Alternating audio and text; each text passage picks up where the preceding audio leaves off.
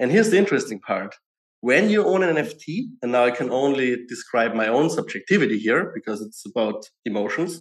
But what is interesting that it feels really different to own an NFT.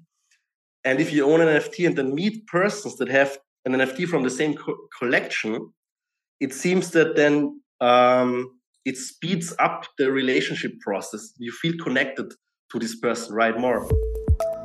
This episode of Untold Stories is sponsored by Angel Block. You'll hear more about them later on in this episode. So first of all, good morning, good afternoon, good evening, everyone. I'm Charlie Shrem, your host, but you're not listening to Untold Stories anymore. We're actually changing the name of this show to The Charlie Shrem Show. And this is like probably the first episode of The Charlie Shrem Show. So welcome, everyone, to The Charlie Shrem Show. Wow. I'm like waiting for like an applause, but there's no one in the room. I should have hired some people or whatever. I'm very excited. We've been doing the show for almost 4 years as Untold Stories, and our network, our umbrella company is still Untold Stories, so that's not going to change. Hopefully, we'll be able to. We're actually in the works of like 2 or 3 investigative crime thriller type of podcasts that are going to be limited series, like 10 or 13 episodes, where we're going to be doing. I'm actually excited to tell you that today because you're in the film and content creation world, but we're going to be doing like some really cool stuff. I don't want to even like tease the ideas because some other people will take it, but because of a lot of the people that I know in the space, especially some of the early Bitcoin and crypto OGs that kind of have went silent during the 2013, 2014 bear market, there's a lot of stories where the holes need to be filled. And there's a lot of gaps that were filled with rumor and intrigue, but there's the truth that will come out about the early days of Bitcoin and crypto. And I'm excited to be able to tell some of those stories, especially bring back a lot of the guests that we've had over the years, but spend more than like 45 minutes with them. Like I want to spend a few days with these guests. I want to understand deeply like why they decided to jump ship and do what they did, or how they got into the industry, but like who they are and their eating habits and their sleeping and their spending time habits. And I want to understand people because along the way, I've met some of the craziest people that because of became known as like the Bitcoin guy all over the world through, notoriety and infamy. And I use, infamy because it was thrust upon me by the government when I was arrested in 2014. That's when I became, and I got out of jail. And all of a sudden I was this like really big person. And the only reason I bring that up is because I'm excited to have been able to give back to the community by doing these shows and continuing to be in the space. I'm looking forward to being able to give you guys shows ad free over the next hopefully few months too. So that'll be really exciting. And I just want to give a lot of gratitude to like the team that's been behind Untold Stories over the last 3.5 years. That's still with us. And you guys are amazing. And to the listeners, you guys have been tremendous over the last few years. And we have some amazing shows coming up. We're going to be bringing on some great guests. Jan, thank you so much for coming on Untold Stories today. We were just talking about eating, how it's an inconvenience to be hungry, right? And I was like, we should talk about that on the show a little bit because I don't like to be hungry sometimes. So first, thanks so much, Charlie, for having me. It's amazing and big honor that I'm now here at the Charlie Shrem Show. Yeah. And I'm super excited about what's to come, what truths get into the daylight. Maybe we will hear more about people that we don't hear as much anymore. I don't know, maybe like Gavin Andreessen or people like this. I just spoke to him a few weeks ago, actually. He doesn't talk to anyone anymore. He like, and that's like, no, when I got out in 2016, the industry had changed so much and Gavin disappeared. He was kicked out. And I need to investigate that story a lot more because all I know from what happened there was told from me by so many different parties. I'm super interested. I don't know the details. Cannot comment on that. I just I'm excited what comes. I started the space in 2017. So this is when those stories were basically Netflix documentaries. So this is how I got introduced to the, let's call them Bitcoin OGs and the first pioneers here. You actually you studied at the University of Nicosia in the digital currencies master's program. I did the free course. It was 2019. So 2019, and it was just like when there were no books to read because I read many of them. I wanted to learn more, and it was a free course with Andreas Antonopoulos as a teacher. And yeah, I did it, and it was great. That's actually why I brought that up, because Andreas is someone that's been around since the early days. He's had such a profound effect on Bitcoin since day one.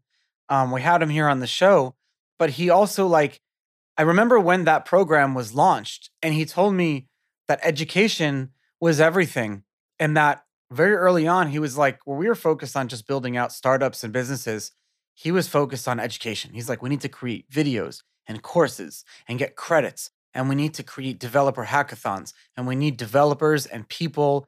And I didn't understand why. I said, no, we need to start businesses now and grow this industry. And he said, we need to think long. The people that are going to build our industry in 5 years from now are going to be studying at our education now. But there's no education out there. The courses that are being taught at these universities sometimes in the US are being taught by people who don't really understand Bitcoin and crypto, or really why this whole thing started in the first place. And that really kind of pisses me off. So Andreas really focused on starting our own educational institutions. He partnered with the University of Nicosia in Cyprus, and you took the course that he was part of the founding member. He actually taught. And here you are starting your own business, Movie Shots, out of what you've learned in the education. You are the proof that he was right. I mean, Andreas is just one of those persons where it would be amazing if the space is more of it's the good in the space, the educators and all of that. I totally agree. I haven't really got the ability to talk about him in a while, and I miss him a lot. But you were in the film world. We actually met at the Cannes Film Festival, and you come from a video editing background. You're a professional video editor. That's what you worked and you studied for a long time. You're a blockchain enthusiast and an NFT collector. But what did Andreas teach you that allowed you to say, hey, I'm going to take my passion and turn it into a crypto startup? So first, I just think Bitcoin and the technology behind it is amazing, and the education helps discovering that. And especially the university course, I just remember, because it goes quite into detail, not writing code or so, but quite into detail, really how everything works. And I always came up with, but what is if this and this happen? Then Bitcoin fails. And I thought I was super clever. And the answer was always no, it cannot fail.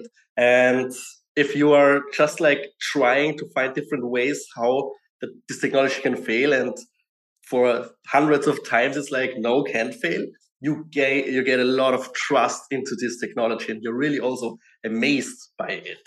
And yeah, then I also went down a little bit the Austrian economics rabbit hole, read Saifedean Ammous, and yeah, I became a complete crypto and blockchain geek, and then connected with like-minded minds in Vienna. And this was a group of people who then made NFTs called Kryptowiener. And this was 2019. So 2019, we just did NFTs more in a playful way, just to have fun with art. And it was local art. And we basically took Austrian and Viennese culture and took them on the blockchain as NFTs. And it was 1 year later, 2 years later, 2021, I was helping editing an independent film from a friend of mine, at the same time being an artist at Kryptowiener. And I remember I just walked through the park to take a break from the editing room, and then the idea just hit me, owning a piece of film as an NFT, and making that by an edit. And this idea never left my mind, basically. And So the idea was, a film has, when we talk about film editing, has between 1,000 and 2,000 hard cuts. So a film is made from camera shots, from one camera shot to the next, the close-up, the wide shot, the medium shot. And you could take the thing between two hard cuts and make an NFT out of it. And then the whole collection would basically represent the whole film on chain. And if you have an NFT, you have one part of the film as a collectible. And so this was the first idea, to do it with this film. And this idea grew bigger and bigger in my head, and I realized it's much bigger than just to do it with one film. You could do a whole platform. You could do it with several films. You could build a standard. And this is what we're trying to do here, basically creating the gold standard of digital collectibles for film and build the most active Web3 film loving and Web3 loving community around that. You know, I want to just stop you there because Sure. as soon as you say the term NFT, would you agree that a lot of people automatically get turned off? Probably. What happened? Not Well, Maybe first it's- of all, like yeah. everyone's making so NFTs is a huge industry right now, right? NBA, Sotheby's. We will talk about what they are because a lot of people still don't understand what that is. But and so you have so many brands that are making tens of millions of dollars right now, and it's just small in like collectible industry. It hasn't even begun. It's like a butterfly in a cocoon still, right? But what happened that people were turned off by NFTs? A little bit. Not with you guys, though. You guys are successful. But what happened there like 6 months ago? Is it just the whole crypto downturn in general? So there was a hype. Speculators came in. People bought NFTs as an investment and to speculate. Now this crashed all down, so people lost money, and the emotions connected to NFTs are now probably like the emotions to when you hear the word ICOs in 2018. Because I remember that feeling about ICOs. Like you still won't even use that term ever. Like you see that term in a deck. Interesting. You might You as well. you think the term is dead forever? For Well, sure. That could be. First of all, all people have done in the past few years are ICOs. They just retermed everything and got more compliant in a regulatory way. Well, at least most people did. We have these dumpster fires of bankruptcies going on, but that's related to CeFi. But yeah, like that term ICO of just like putting up an Ethereum address and just like telling people deposit money, and then that like way to do it, I don't know. I think that ICO is still happening, but that term kind of moved on. I don't know. Didn't they then just call them STOs or Yeah. how are ICOs that are launched on the exchange? I Like think that's a good way to term it. Yeah, like they call them But it was basically an ICO Yeah, launched on the exchange, so it's a different exchange offerings. But then you had Yeah. what's it called? You had the way people do, you have security token offerings now that I like. Those are cool, but they're still small. Yeah. Like the security tokens market right now, there's very few platforms. You can go to like INX. My sponsor Angel Block is one of them. There's a few platforms where you can go sign up. You have to prove your accreditation, which only 13% of United States households are actually accredited. And then even how many of them do you want to? So that's a very small industry. Those regulations hopefully will change and get a little bit easier. But then there's like the utility and governance token model, which is flourishing. But those are like positioned as layer 1 launches or layer 0 or layer 2 launches, network protocol launches, fair token launches, or the money maybe go into a DAO. I don't really know that. We talked to so many guests who do things like that, but that's a whole different world too. But like you don't see that term ICO in a deck anywhere anymore. True. I think NFTs can come back. Oh yeah, no, right it's now, a great. Right now, I Yeah. would bet. I think NFTs is not destroyed yet. Well, you guys are gonna have to redescribe that term. Unfortunately, Yeah. ICOs were contributed with like a lot of scams and fraud, where NFTs is more seen as like a toy still. It's not, it's kind of looked at like still very new. But anyone who's smart will look beyond that and they'll understand that they look like toys to start, but they are almost unfathomably, I can't even pronounce it, unfathomably. Why my English is not even my first language. They are as important, if not more important than anything, and they are just right now like technically primitive. They're just very early on. Yeah, they can be anything. It's basically digital object. Maybe could be a name. It's a data wrapper. It can be a piece of clothing. It can be to communicate your identity, your taste. It can be a piece of art. It can be a collectible. Then it can have utility and go all kinds of things that also normal ERC20 tokens do. They can do so many things that the term NFT, for me, it's more like the term USB. Like it's just it's just a technical standard that we use. Yeah, because now you have it really is like all NFT stands for is non-fungible token. And so really the only anything is an NFT, right? Anything that's any token that's non-fungible where one token is differentiated from another one, where it's like the old days of like having a billion tokens and one is the same, like this $1 bill is not differentiated from another dollar bill. They're one and the same. This is different. Yeah, and the NFTs or the project NFTs that become kind of famous or people know, you probably in the future you wouldn't name them NFTs. I don't name my cup of tea physical object or my pen physical object. We know it's not fungible. It's this pen, and you also say, yeah, I bought a CryptoPunk or I bought a movie shot or here's this and that. It's objects. So right now, of course, because we don't understand those objects, it's super crazy. Like most people don't understand what the hell is going on with this pictures that I can right click save, but then for some reason, some people think they own it because they have the NFTs. For most people, we still have a lot of education to do in front of us before we can lose the term, I guess. So now that we've figured out that the term, a lot of times it's these like terms that initially shy us away from things or prejudge us. What was the technical innovation that differentiated a non-fungible token from what we already understand crypto is?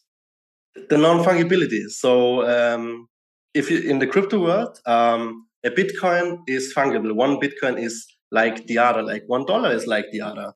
And a non-fungible token is a token like a Bitcoin, but it's not replaceable.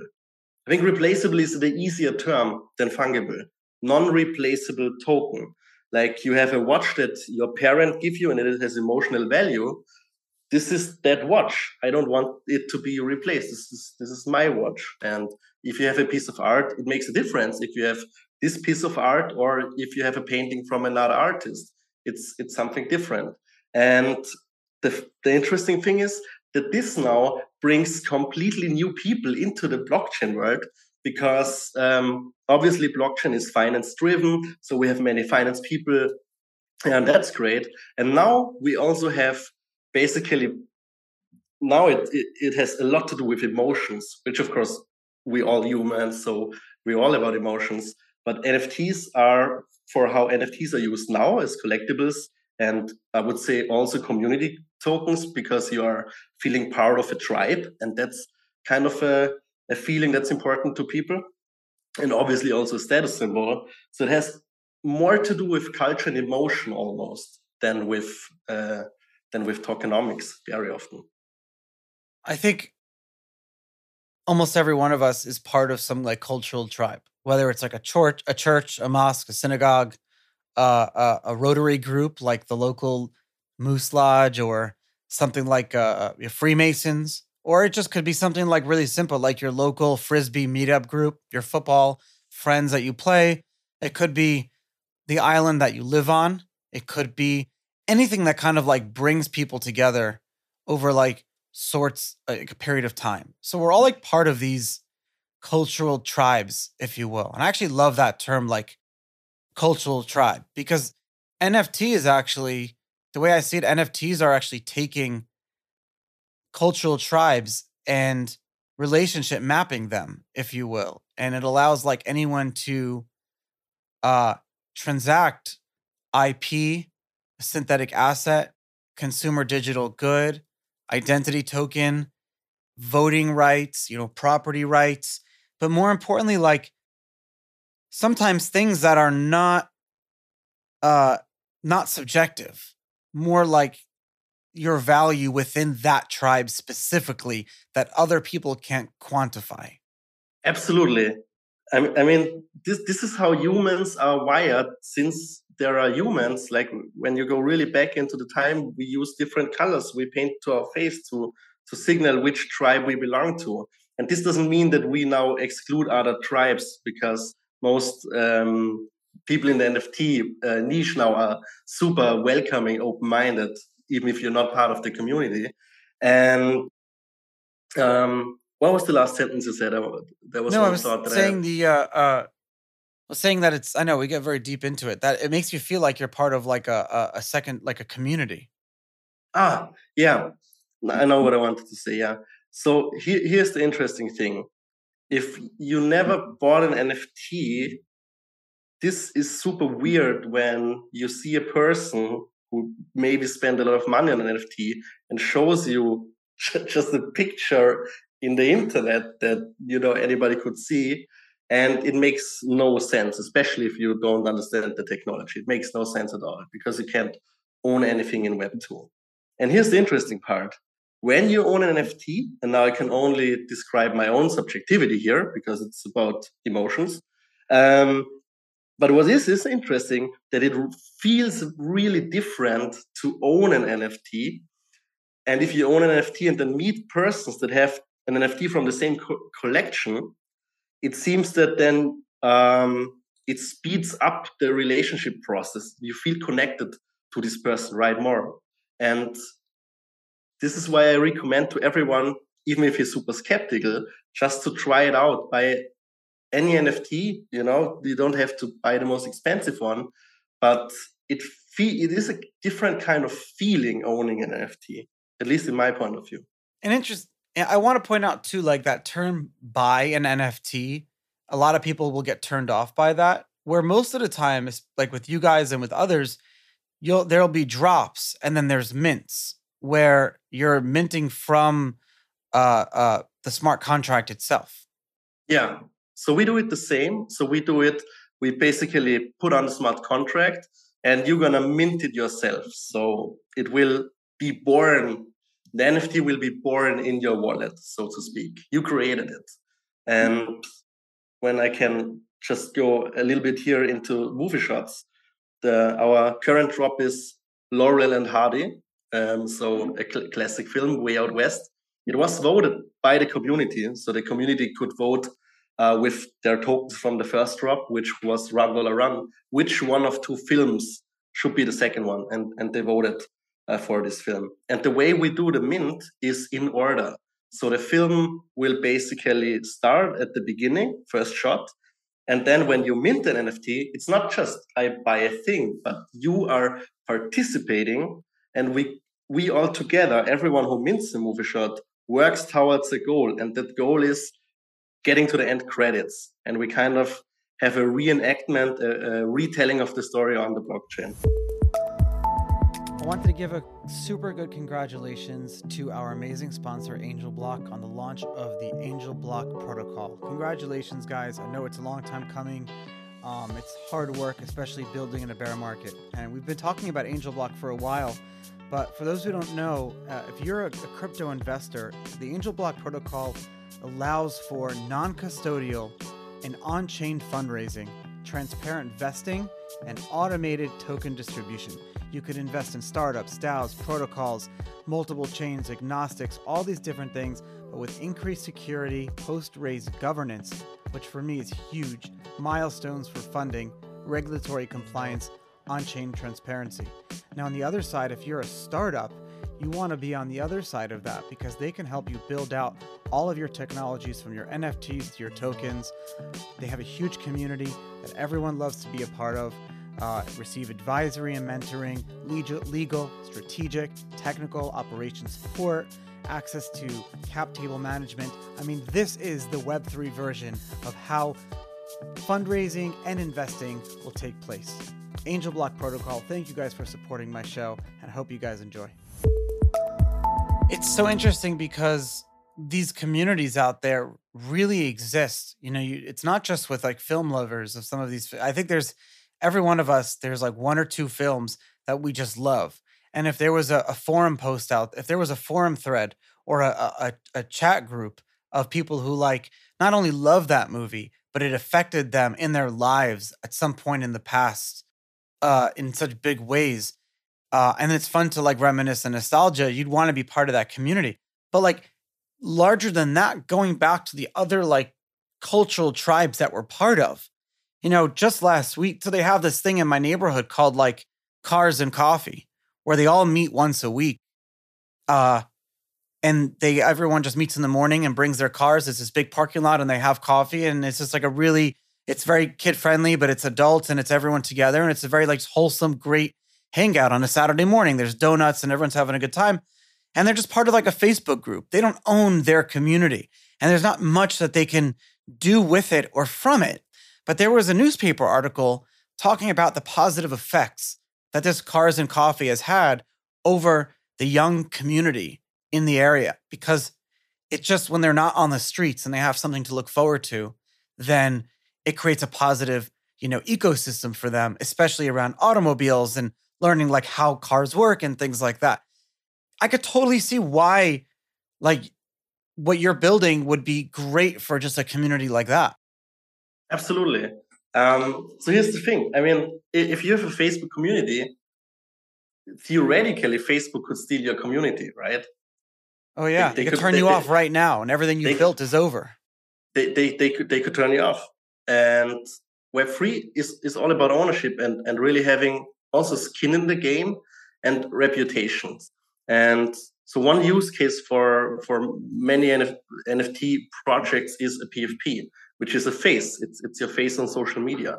And the interesting thing is that I believe this brings reputation into the internet, because before NFTs, people on the internet are anonymous, and not everyone is a good actor, and there is not a lot to lose. But if you have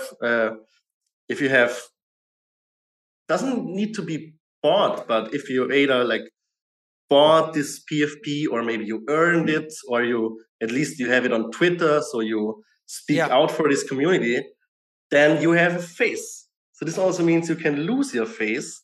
And I think this is the interesting thing, that human behavior now can be changed in the internet in positive ways, because there is more skin in the game when it comes to how do I behave towards other members of the community. And that is mapped. And because it's on a blockchain, you see the time continuum of that. And what I mean by mapped, you're interacting with other of the NFT holders. And so like, when you apply for a mortgage or a bank loan, they'll look at your community involvement sometimes. Like, what's your standing? Do you have the ability? Are you going to pay back your loan? Because that's what they want to know.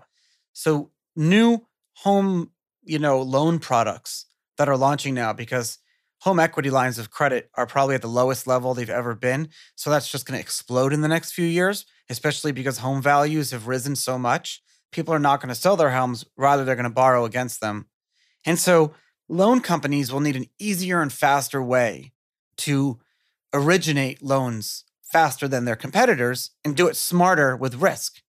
And so if you had an NFT that mapped kind of who you are and what you did on the internet, and your potential work and your job and your debt to income ratio, and of course, all the data is private, being part of a community like this could actually like benefit you, because it could show that you're like a member of multiple communities.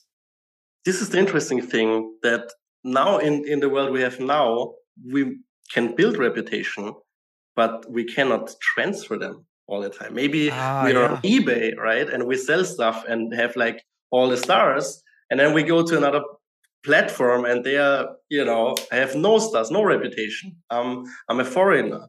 And I think this can connect, and transfer of trust basically is something that can happen here. Oh my God, that's brilliant. I feel like I worked my ass off from like the ages of 16 to 24 building an eBay reputation. And I have all these stars and I have never one bad review. And I sold stuff and I bought stuff, but I couldn't transfer it outside of eBay. So what is the point of my stupid eBay 5-star reputation? Turn it into an NFT and let me reputationally transfer that when I need to open up an account somewhere or do something that requires like a physical person to look over who you are. Why not? Yeah. And if you do it on the blockchain, then you also have a ledger that you can't alter the record. So this goes in handy together. What did you learn about film communities that keeps them around, right? So it's like everyone thinks that you just go watch a movie on your local streaming, on your TV. It's on in the background. You go to a movie theater, which not people do anymore, and there's a good movie. Every so often, maybe once every year, a few years, you see a good film. It stays with you. You remember it. You talk to people about it. I feel like when I was a lot younger, they were films that were like more impactful in my life. But maybe just that's like a product of the fact that it's for all young people. Maybe young kids today see movies that are going to like profoundly impact them in the future. And I'm just, because I'm older, it doesn't faze me as much. What have you learned about these communities? So this is interesting. I'm here on Facebook more, to be honest, when it comes here, because I'm a big fan of A24. And there are some really awesome communities. And there is this one group that's called Not at A24, but which basically is a group where we don't talk about films from that are made or produced by A24, but because people that like A24 already have a shared taste, they realize that they can give each other movie recommendations that work out. And I think this is very interesting. There are also some apps that I try out called Taste and what is the other one? I have to look it up. So I think film recommendation is one very interesting thing. And when it comes to this collaborative experience of watching film together, I think I didn't have here the best experiences yet that would be able to replace going to the cinema with friends and then going the beer afterwards and talking about it, because that's something that I miss, especially nowadays that people don't go to the cinema that often. So I'm pretty sure that the local part, the in real life meeting part, will have to be a very important thing here, also with movie shots. How are you going to incorporate like the real world aspect into movie shots? So one idea is that we basically, when there is an NFT event, we also do a film event, because most of our community members, or there's an overlap with NFT community or other projects. And we basically then, make one film evening, bring one film in the cinema that is from the time frame and location at those events.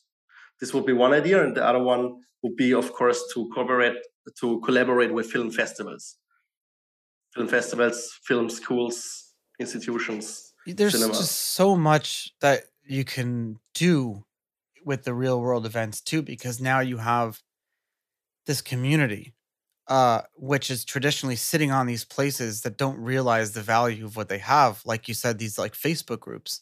And so while some people could look at the value of the business is like how much money you make in the short term, really it's the growth of the community, how many NFT holders you have that are issued by you. And I want to just point out too, but isn't that interesting? This is super interesting. I mean, in the end, what can you do when you grow a community? It can be super powerful. I mean, it could be nation-like powerful. Not that we are building that now with movie shots, but in the end, you have people connected with a governance tool, and I think the possibilities are endless. And so, but we are aware of what the tech can do. We connect people by their taste. And from the very beginning, we implemented a voting tool. Now it's quite a simple voting tool. We let them decide on some things, but I want to have them say more and more. And I think the thing that you could do when there is a governance pool and they collaboratively vote on something, probably there will be things possible that we can't imagine yet. One very obvious idea would be to have a film festival, to have governance here, to have film funds, maybe more DAOs connect together. The movie shot community connects to other DAOs or companies or funds and make a decision. Curation. NFTs is also a lot about curation. People now realize it's actually fun to be a gallerist. It's fun that I can decide that I have those 10 pieces of art and this is my gallery. Before NFTs, you have to have connection to be a gallerist. And now this is basically open source to everyone who wants to participate.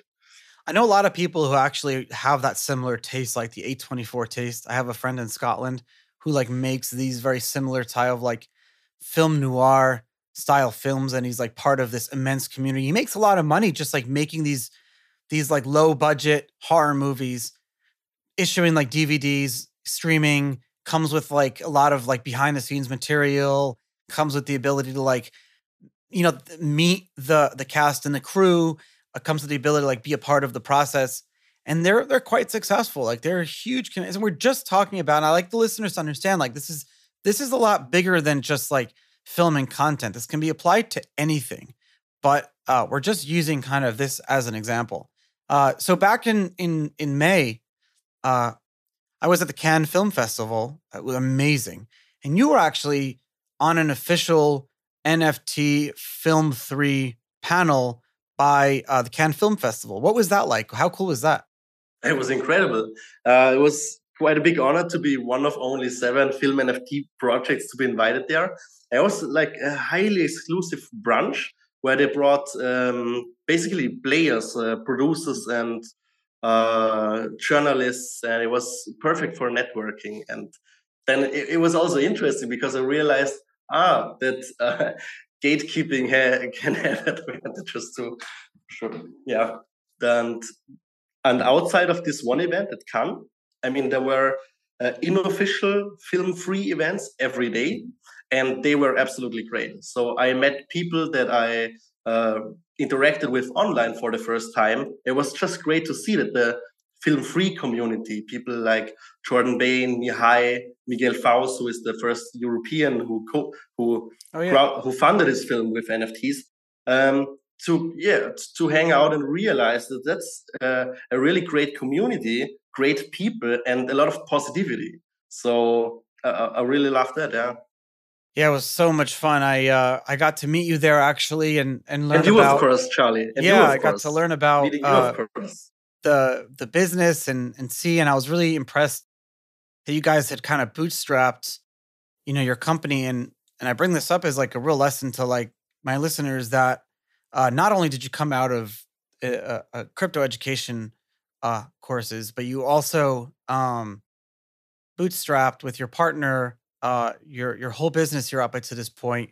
And I really appreciate you inviting me to join the company as an advisor, allowing me to like help you grow the business. And you know, you're doing 1 or 2 drops. I want you to be able to do like 10 to 20 and not just do movie shots. I want to see you doing actor shots and maybe a lifetime movie pass. And we have all these gamification to promote like community growth and so many of these things that I love doing and I've done with crypto companies in the past. And now I get to work with you on a day-to-day and weekly basis and the team. Thank you I appreciate that.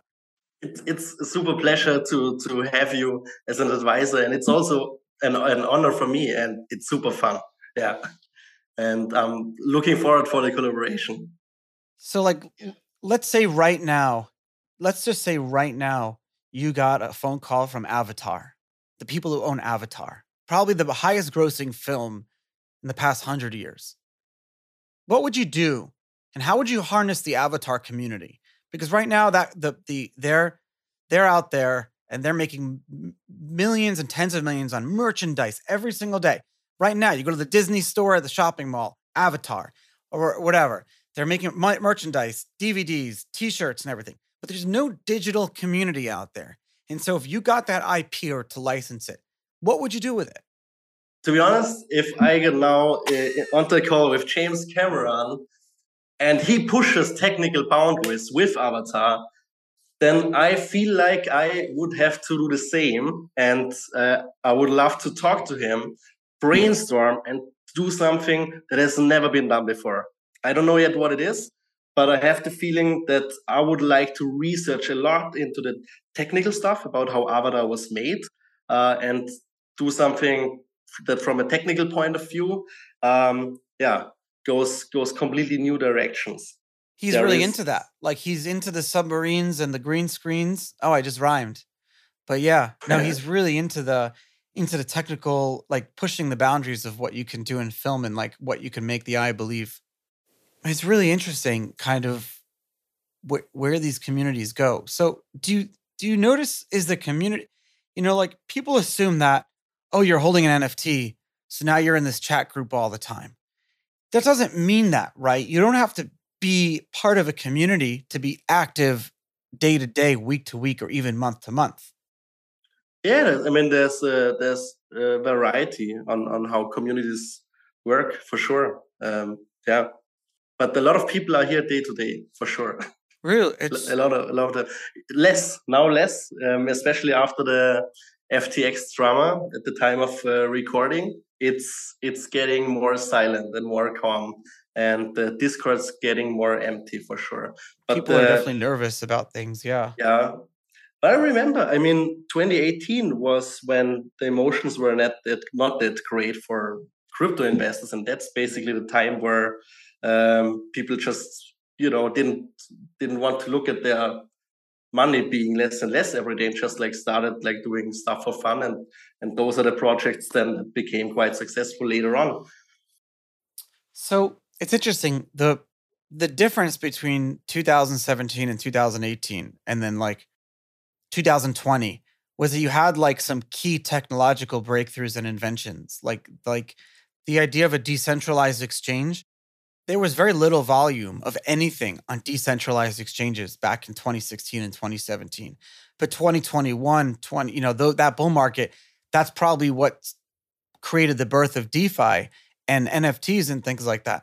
So right now, people are feeling down, but what we don't realize is that the boundaries are being pushed every single day. And if you just go follow some like crypto Twitter accounts and see the things that are being built, like go follow like Ryan Selkis from Asari and see this current state of like DeFi and NFTs and the metrics and stuff like that. People are joining and it's growing and products are being built and companies like yourself are continuing to build and grow and do things. And we just don't know what the future is going to bring. But this is kind of what I'm getting at is like, how did you become comfortable with being uncomfortable? Because I feel like that's what people struggle with right now, myself included. I've been through so many of these bull and bear markets, but it's just so much easier to be comfortable with the known of the future. But when you're in the unknown, it just becomes uncomfortable and I can't be comfortable with it. When it comes to investment, I think time helps. I remember how it felt like 2018 when the portfolio goes down, and it's different now. And it's especially different for me now because now I'm more of a builder, and I don't look at my portfolio every day now. So from a financial position, and when it comes to life, I mean, this is interesting because since the movie shots started basically from, I kind of just left my comfort zone and never found it and got used to it. It's also the most exciting thing in my life. So yeah. All right, man. I really appreciate that. No, I appreciate that honest response because that's really what it is. It's time. It's time. Yeah. We have to get comfortable with time, and the fact that our industry is so new, sometimes we struggle with. But that's where all the opportunities are. I hope today. I have to add one more thing also. Yes, add one more thing. I'm super lucky with my team now. Like I have the best team. I have so much supporters all the way from the very beginning, and without them, like this would just be scary as hell. And yeah, so I was super lucky here with people that believed in me and in the project. You really have a great team. I really hope today that we've uh at least like turn the tide and help change some people's minds on what they see the outlook in the future of the NFT. Yeah, I hope so too. We go into much greater detail if you want. I mean, when it comes to why are we down, this is the interesting thing. It's because of because people lost money that they didn't have custody about. So this is And a it's ruining it lesson. for the rest of the world. What? I said, and it's ruining it for everyone else. It's ruining it. It's really bad. It's bad that it's this magnitude, but at the same time, and obviously, a lot of people lost a lot of money, which makes me sad. And it didn't say the technology still works, and the technology still is needed. So there's no reason that we don't need now uh, decentralized infrastructure. Yeah. We need it. We need it. We need it. We need to build out Web3, and we need to build all this out and grow. But not only that, it also makes us hardened people, and it makes us who we are, that if we can get through this, then we can get through anything. And it's like makes us better people, and I feel like stronger over time, and I love that. And so thank you for teaching us that today. I really appreciate it. Thank you that I can be here. Where can folks follow what you're up to, and movie shots to Twitter and socials and everything? Yeah, so please go check out our website at movieshots.io and follow us on Twitter with our handle movieshots with a capital M and a capital S, and join our community at discord.io/film community. And if you want to join the community and want to have a historical piece of film and participate and write film and blockchain history, you can mint a Rundler Run or a Laurel and Hardy movie shot at movieshots.io. Amazing. Thank you so much for joining this first episode of the changed name, the Charlie Shrem Show. We're still playing around with the idea, but I like it. Big honor that I can be here. Yeah. Thanks for having me.